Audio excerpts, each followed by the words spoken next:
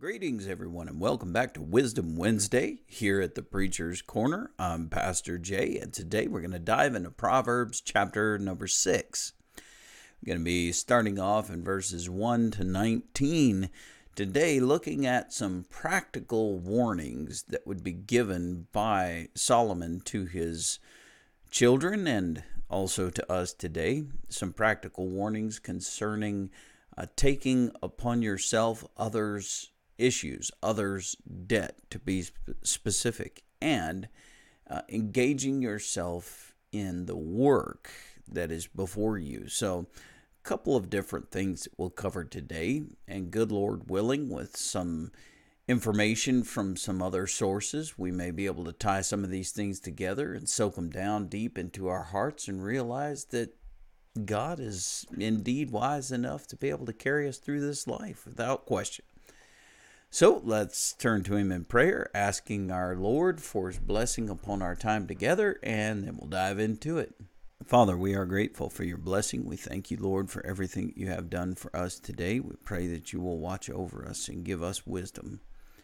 Lord, in those areas where we've all struggled in the past, in those areas where we may still struggle in this moment, Lord, trying to understand, trying to receive of those things which you have given to us through Solomon and his writings here called the Proverbs. We pray that you will open our hearts, that the Holy Spirit will lead us unto understanding, and that you will provide everything that we need in order to be able to please you, follow you, and serve you well in the blessed name of Jesus. Amen. All right, guys, let's get to it and start reading from verse number 1. Like I said, we'll read down to verse number 19. In this place, we see the scripture says, and I'm going to be reading from the position of the English Standard Version so that you know, the ESV. My son, if you have put up security for your neighbor, have given your pledge for a stranger, if you are snared in the words of your mouth, caught in the words of your mouth, then do this, my son, and save yourself, for you have come into the hand of your neighbor.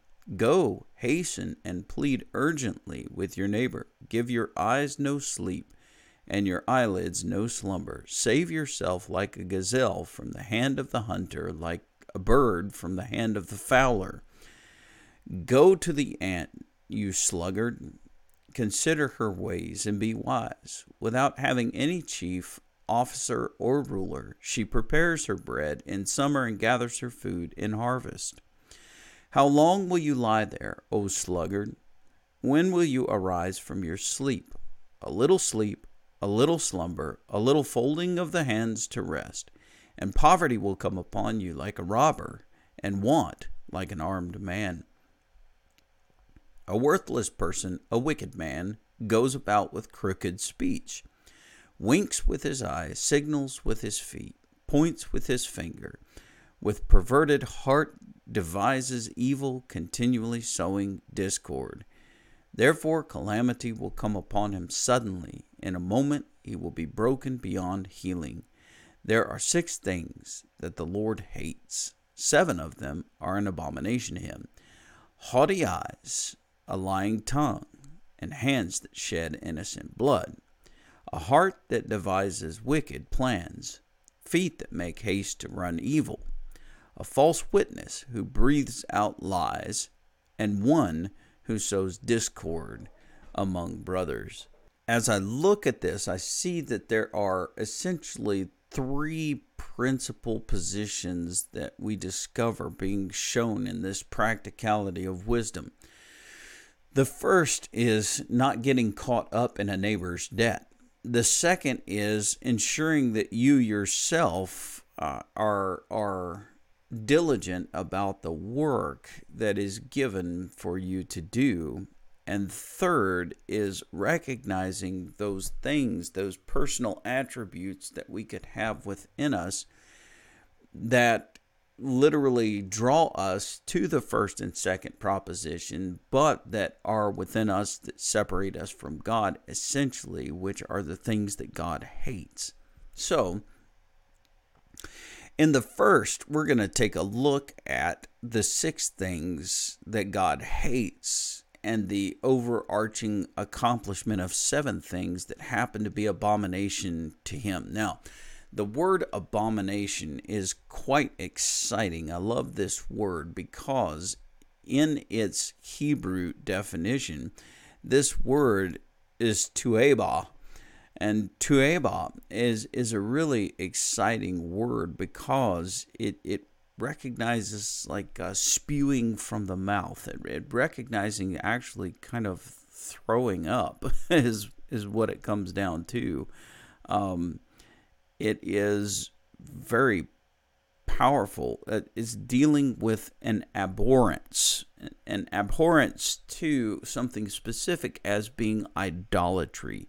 It's something hateful, disgusting. Like literally when Jesus refers to the church at Laodicea and he says, I would that you were hot or cold, in Revelation chapter number 3, he says, but you're lukewarm, and because of that, I'm going to spew you out of my mouth. It's literally something that is an abomination to you. It's something that is so acute that when it impacts your senses, like say your smell, you smell this thing or you taste this thing, it is so impulsively and immediately wretched to you that you just expel it. Rather you smell and you start coughing and you're blowing your nose and trying to clear that smell out of you, or it makes you spew, or you get that taste, and as soon as it comes to the palate of the roof of your mouth, as soon as it touches to the tongue, and it's a taste that is just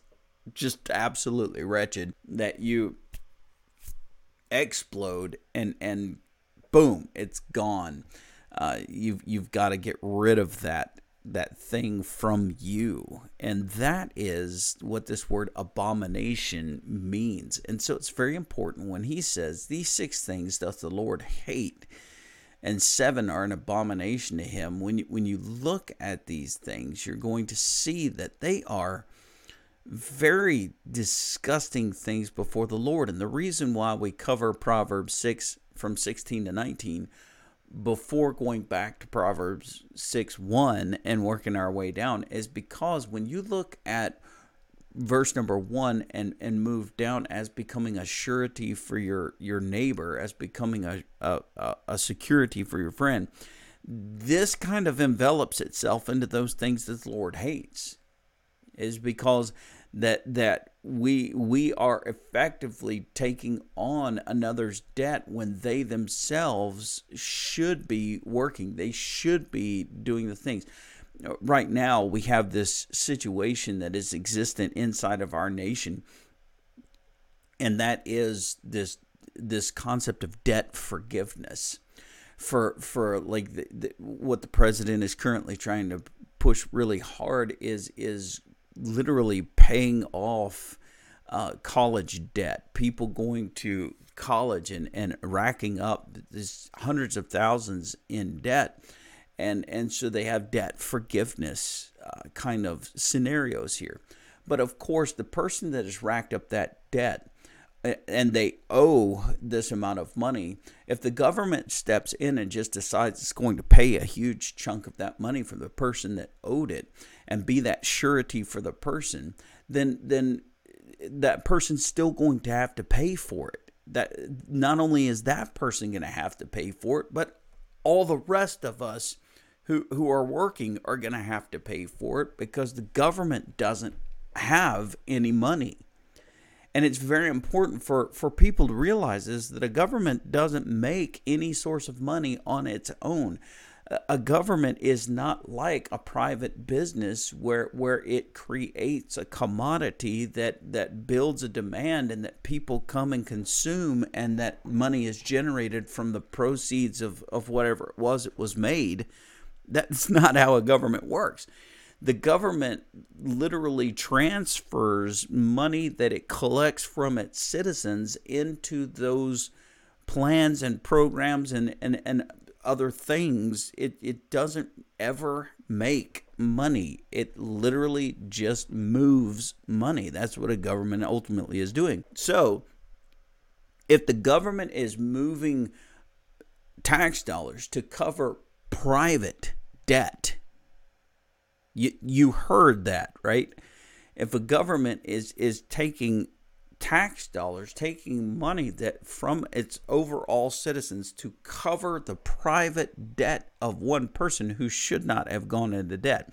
We've got this idea, well, everybody needs to go to college, but that's not true.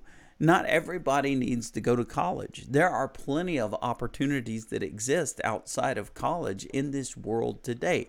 There are tons of trades that are willing to hire people into apprenticeship programs that will literally give schooling to that person while they're working and gaining skill.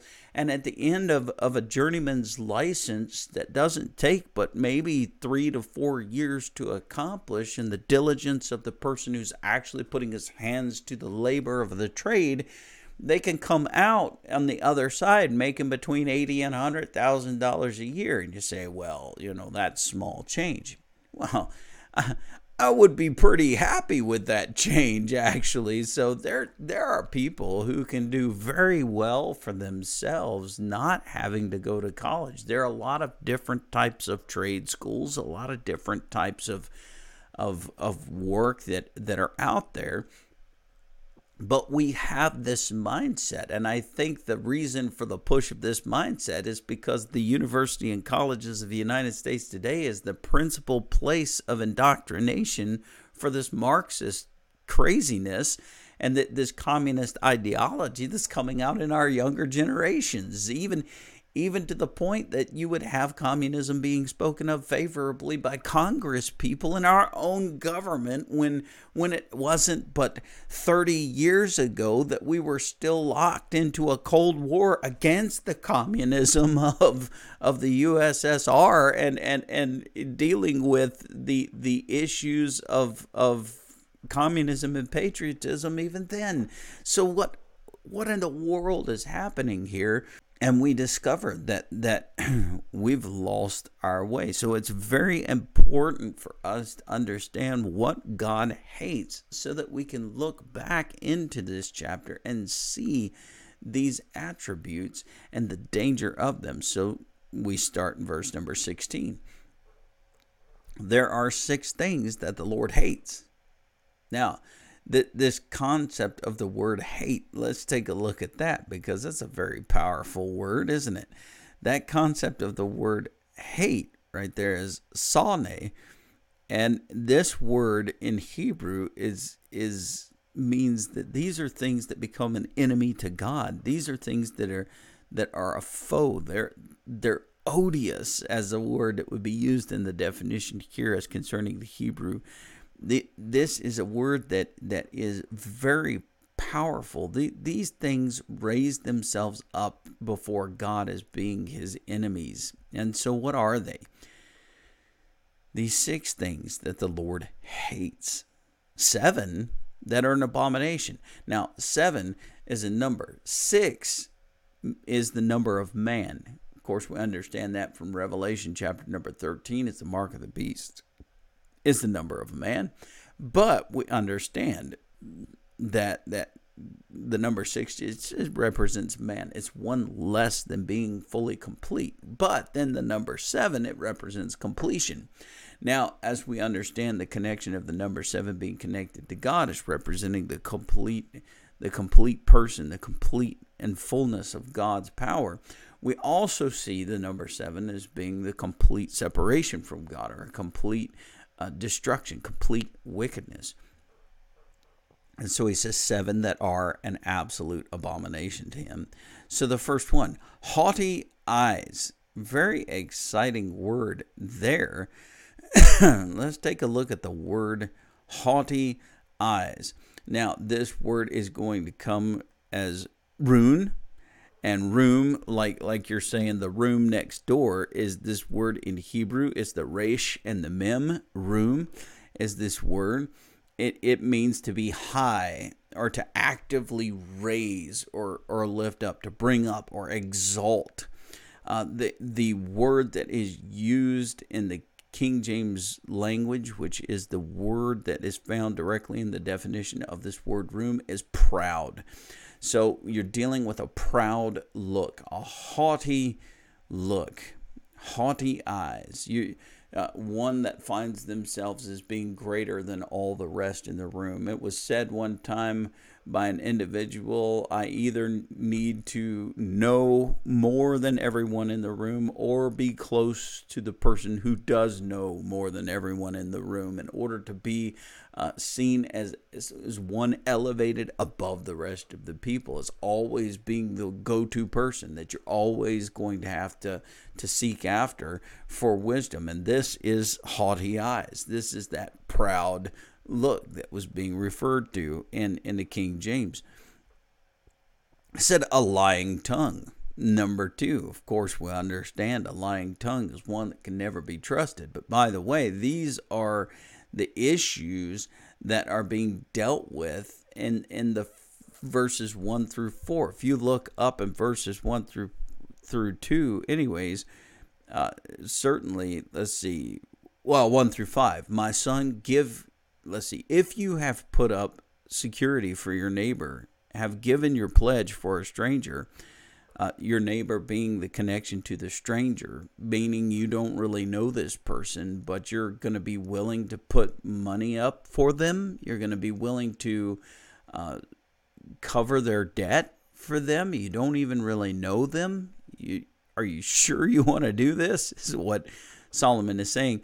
If you are snared in the words of your mouth, in other words, you say, okay, yeah, I'll help you out, but then that I'll help you out has loan sharks showing up your door because this person said you were going to cover their debt. If you're snared in the words of your mouth, caught in the words of your mouth, snared and caught being connected in the same thing here, as it is a repetition of the same statement, just using two different words to connect them together, like the neighbor and the stranger. This can be a very dangerous situation as somebody comes to you and they says, oh, please, you have no idea who they are. You've just met them a couple of days ago. You spoke with them. They seem to be fairly pleasant people. You got a brand new coworker that just showed up and they look a little tired and they just start pleading with you and say, please help me out. You got to help me out, man. I need a friend right now. I need some help. And if you could just cover this shift, or if you could just cover this little bit of debt. I owe some money. If you could help me out with that, and that would be great. And you say, yeah, what do you owe? And they give you a story about, $20, $30. You break out your wallet, you give them $20, $30, and then they're coming right back at you because now they know they've got somebody who has a soft heart, and they know that if they give the right story that they're going to get more money, so they just keep coming back at you, talking about their woes. Maybe they actually get beat up by the people that they owe money to, or maybe something actually like that happens and they're okay with that because that helps them sell the story to you even more. So they just keep trying to sap you with more resources so that they don't have to own up to the issues that they have done, so that they can simply keep on in their addictions. This happens a lot with gamblers. This happens a lot with people who become addicted to betting and all of those things. And thus they end up just living their lives being a government, essentially, never having any money, always owing money, and always taking from others that they know they can manipulate in order to be able to cover the debts that they dig themselves deeper into. And so that it comes to this place where we find ourselves even before our own government, where you hear a lot of people nowadays trying to figure out exactly how to do what verse number 3 is telling you. If you're caught by the words of your mouth, if you're snared by these things, then you've got to come to the hand of your neighbor. You've got to plead with them urgently. You can't give sleep to your eyelids or slumber, or save yourself like a gazelle from the hand of the hunter, like a bird from the hand of the fowler. Constantly trying to make ways where you can sell your point to be able to not be harmed anymore. And of course, the government's trying to do that in order to be able to keep justifying why it's taking all of your money.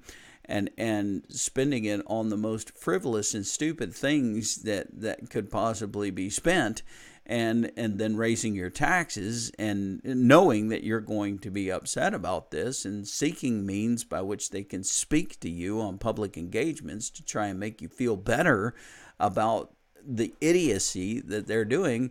And in the same vein, the people are pleading with their governments to be set free from the insanity, just like we see here in Proverbs chapter number 6 from verses 1 to 5. I mean, it's a two-edged sword that's happening in our nation today. And what does God hate? I mean, this is important for us to understand. What does God hate? What is an abomination to him? Eyes that lift a person up, the pride of a person, plain and simple. But this is connected. The haughty eyes, the lying tongue, and the hands that shed innocent blood fall into this category. Lust of the eyes, lust of the flesh, and the pride of life. And so that we understand in 1 John chapter number 2 from verses 15 to 17, we understand that there is the connection between these two things, and this is exactly what's happening in our nation. Those that would jump on the television with haughty eyes, just spewing out lies with a lying tongue, and ultimately shedding innocent blood, all in the guise of what was taking place in verses 1 to 5, and becoming a surety for a friend. Look at verse 18, and it tells us a heart. This word heart. We're going to do a Hebrew word study on this word heart. It's very important for you to understand. This word heart is lev. In Hebrew, it's very simple. It's two consonants connected, lev. And it's the lamed and the bait that come together. And in this word, it is dealing with the intellect. It's dealing with your will. It's dealing with that part of you that is eternal, created in the image and likeness of God. It is also referred to, as a word that's referred to in the New Testament, for instance, Romans chapter number 12, as the mind, as being referred to not conforming unto this world in verse number 2, but being transformed by the renewing of your mind to what is that good and perfect and acceptable will of God. But it's also referred to as your heart, as being made recognized here in verse number 18, as being spoken of again by Jeremiah in chapter 17, saying the heart is deceitful above all things and desperately wicked. He's not talking about that organ that sits in your chest underneath your rib cage that's pumping blood to all the parts of your body, because that is a simple muscle with 4 chambers. It does not have any authority to anything outside of your life, keeping you alive.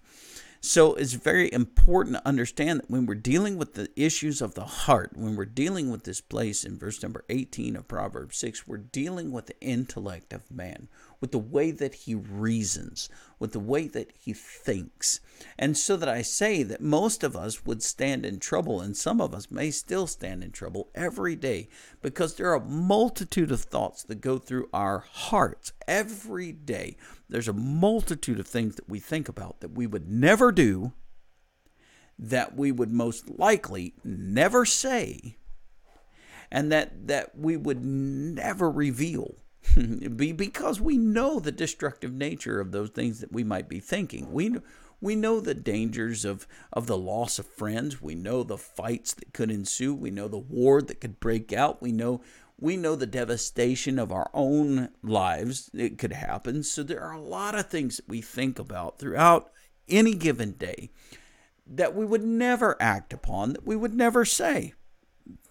Sometimes you'll see a person that's sitting there and they're not saying anything. They're just sitting there, and then they chuckle. And you ask them, you say, well, what was that about? What was so funny? And they say, oh, don't worry about it. It's nothing. It's because they had a thought that came to them. And whatever the generation of that thought was, rather, they can't say it in the public setting that you might be in because of the lewdness of the thought, very possibly, or because the person or persons that might be in the area is what that thought was about that made you chuckle. But of course, you don't want to say anything out loud to a person that's inquiring about this because you don't want to offend or upset the chuckled event from the other person. So you just keep it to yourself. But it's important to understand that the thought was already generated. That you literally brought this thing into existence. And by the way, that's where God's judging man. It's not in the outward activities that man is being judged, but in those places and recesses of the heart, in those thoughts that are happening, that they give consideration to without ever saying anything. You may never say anything, but God sees that. And that's what he's saying here. A heart that devises wicked plans. Those plans that have been come up with that no one knows, no one's heard, no one's been informed about. Those plans that would be considered and possibly acted on without any notice whatsoever. He says, feet that make haste to run to evil. Feet that make haste to run to evil. Well, guys, that's what that neighbor was doing. That's what that stranger was doing, making haste to run to evil by snaring you in the difficulties that they're having, because instead of taking the personal responsibility of that which they owed in themselves, then they just rely on everyone else to dig them out of their issue, bail them out of their problems, only to increase in the nature of their problems because they didn't have to face the responsibility of it in the first place.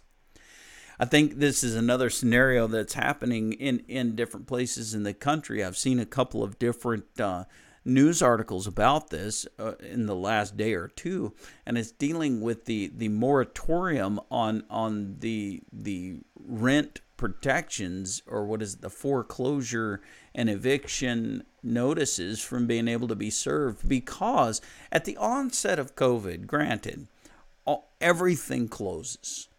No, the whole nation doesn't have an opportunity in a lot of ways to be able to go to work. Millions of people are put out of jobs. The government steps in to save the day by taking money that they did not generate but are only just redistributing. That's all they're doing.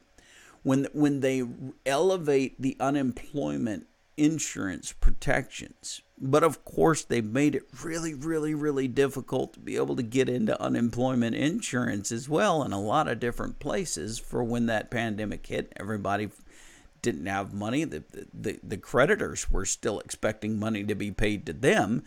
They weren't going to stop simply because people couldn't work. In fact, they went into overdrive because now we're going to be able to secure assets. We're going to be able to foreclose and we're going to be able to own all of this stuff. Well, people are getting squeezed. They're not able to get this unemployment insurance that they were told that they were going to be able to get.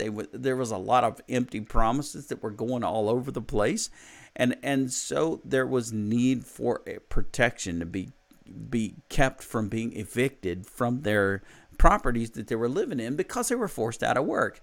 But then we come to 2021 and this moratorium is placed. People are protected. They can no longer be threatened with eviction, even though they're not paying their rent, even though they're not paying on a mortgage, even though they're not paying a penny towards that which they owe. They cannot be evicted. The government will not allow for evictions to take place. So these people essentially have the ability now to freeload. They could just live at this place worry-free because the owners cannot do anything against them.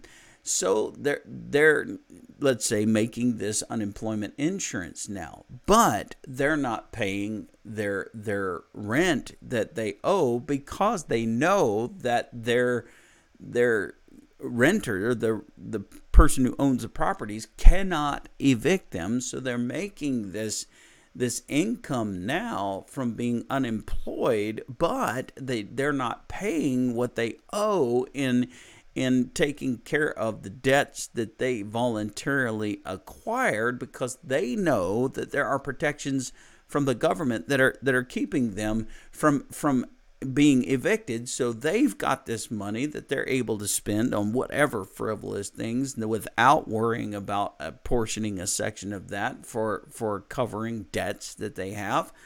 And so they could play the fool. But now that moratorium has recently come up, and the bill is now due, and the persons have had 3 stimulus payments.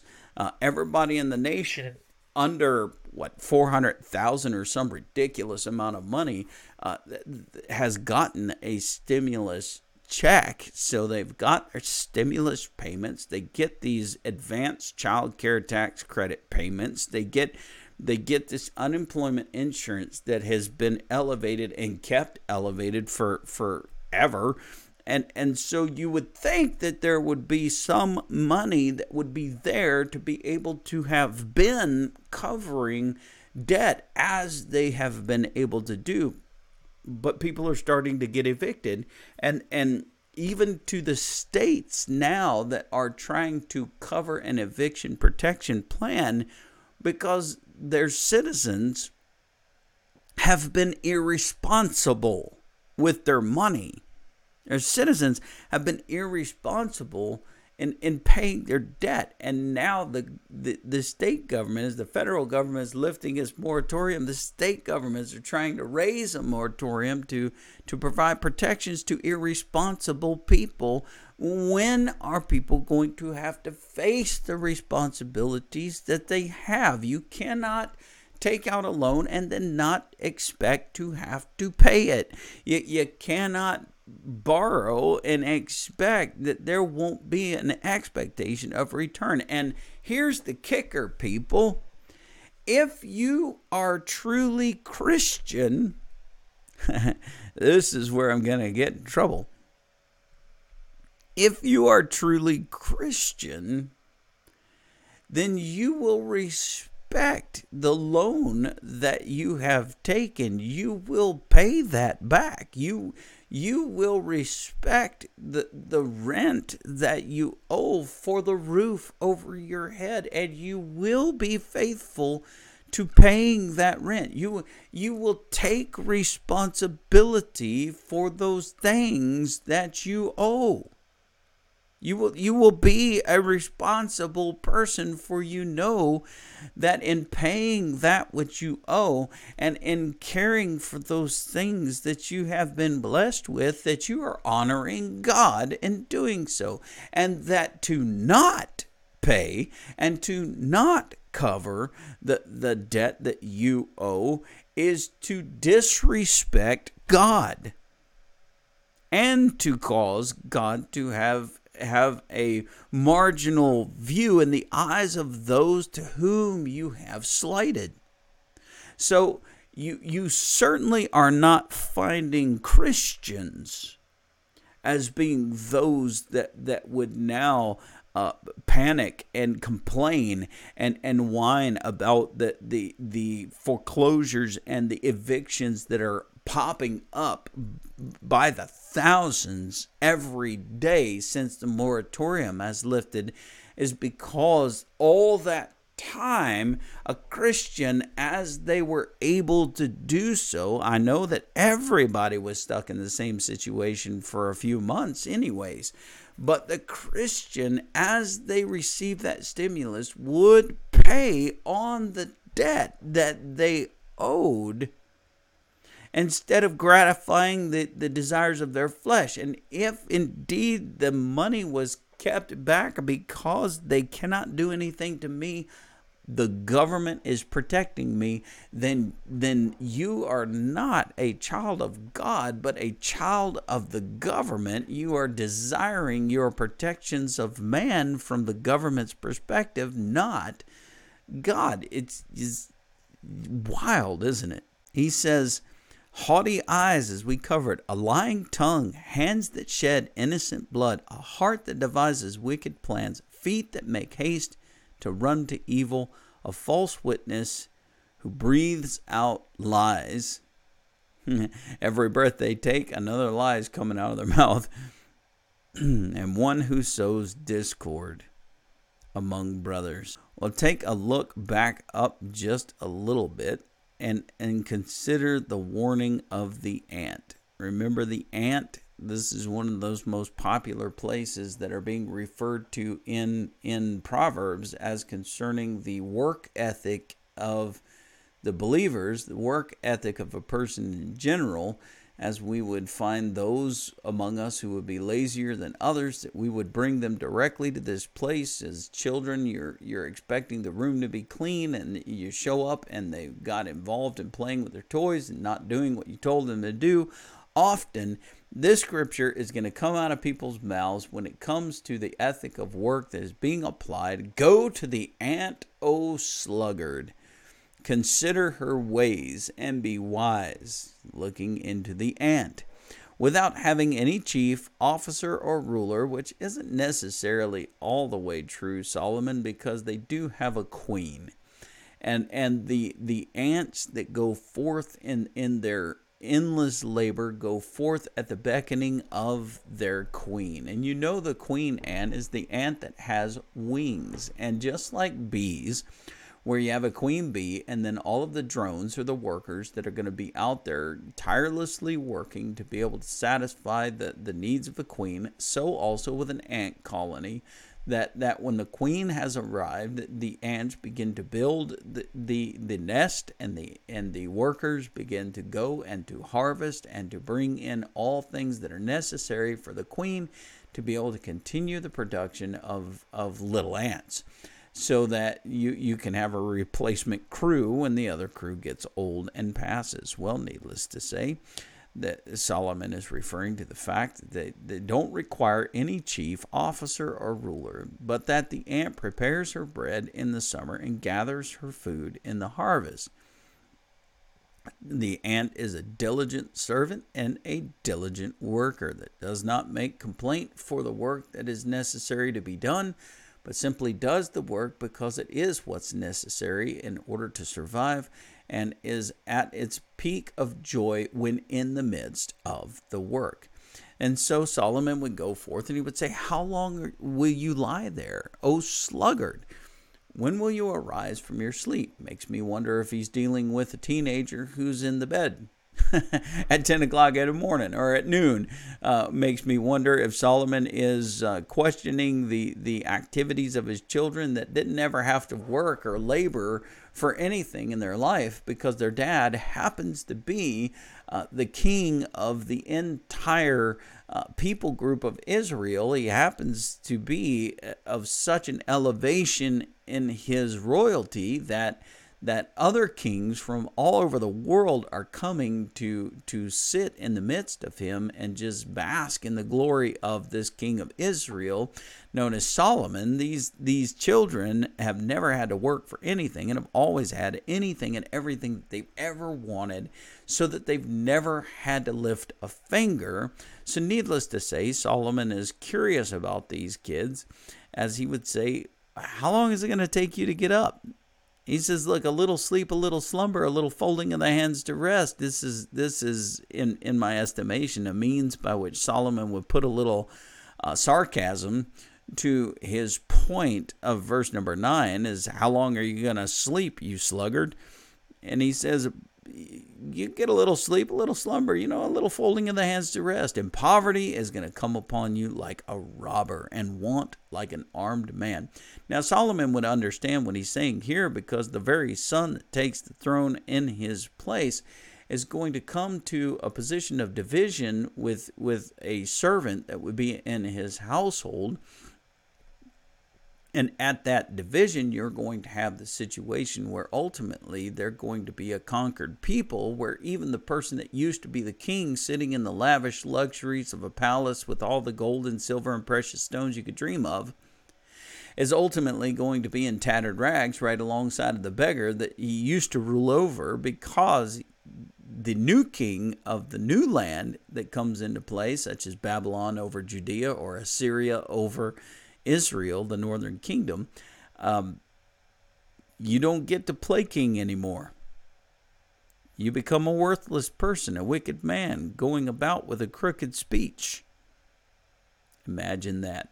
Winking your eyes, signaling with your feet, pointing with your finger, with a perverted heart that devises evil and continually sows discord. Oh, there's so many people there. A calamity is going to come upon you suddenly.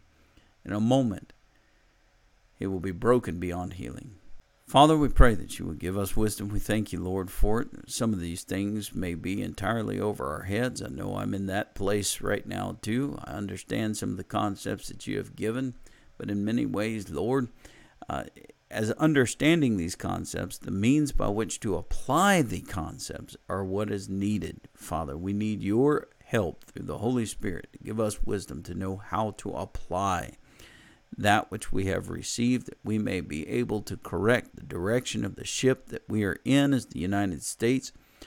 Lord, it takes the voice of a people, for this nation used to be by the people, of the people, and for the people, but it seems to have changed in the centuries, Lord, as well as the recent decades. So we pray that you'll give wisdom to this people that receive this message today, that we may begin considering the ways which we may come together to correct the direction of this nation, because it will not come from the government and its correction. It must come from the people who will correct it. We'll give you thanks and praise for all that you do in us, with us, and through us as we find our way in Christ Jesus the rest of this day. Amen.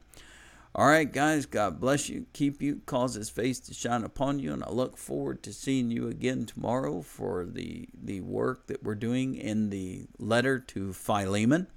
And we'll give consideration to these powerful things. We get back into Proverbs 6 next Wednesday on verse number 20 going forward. So till then, God bless you, keep you, and cause his face to shine upon you. And we'll see you afters.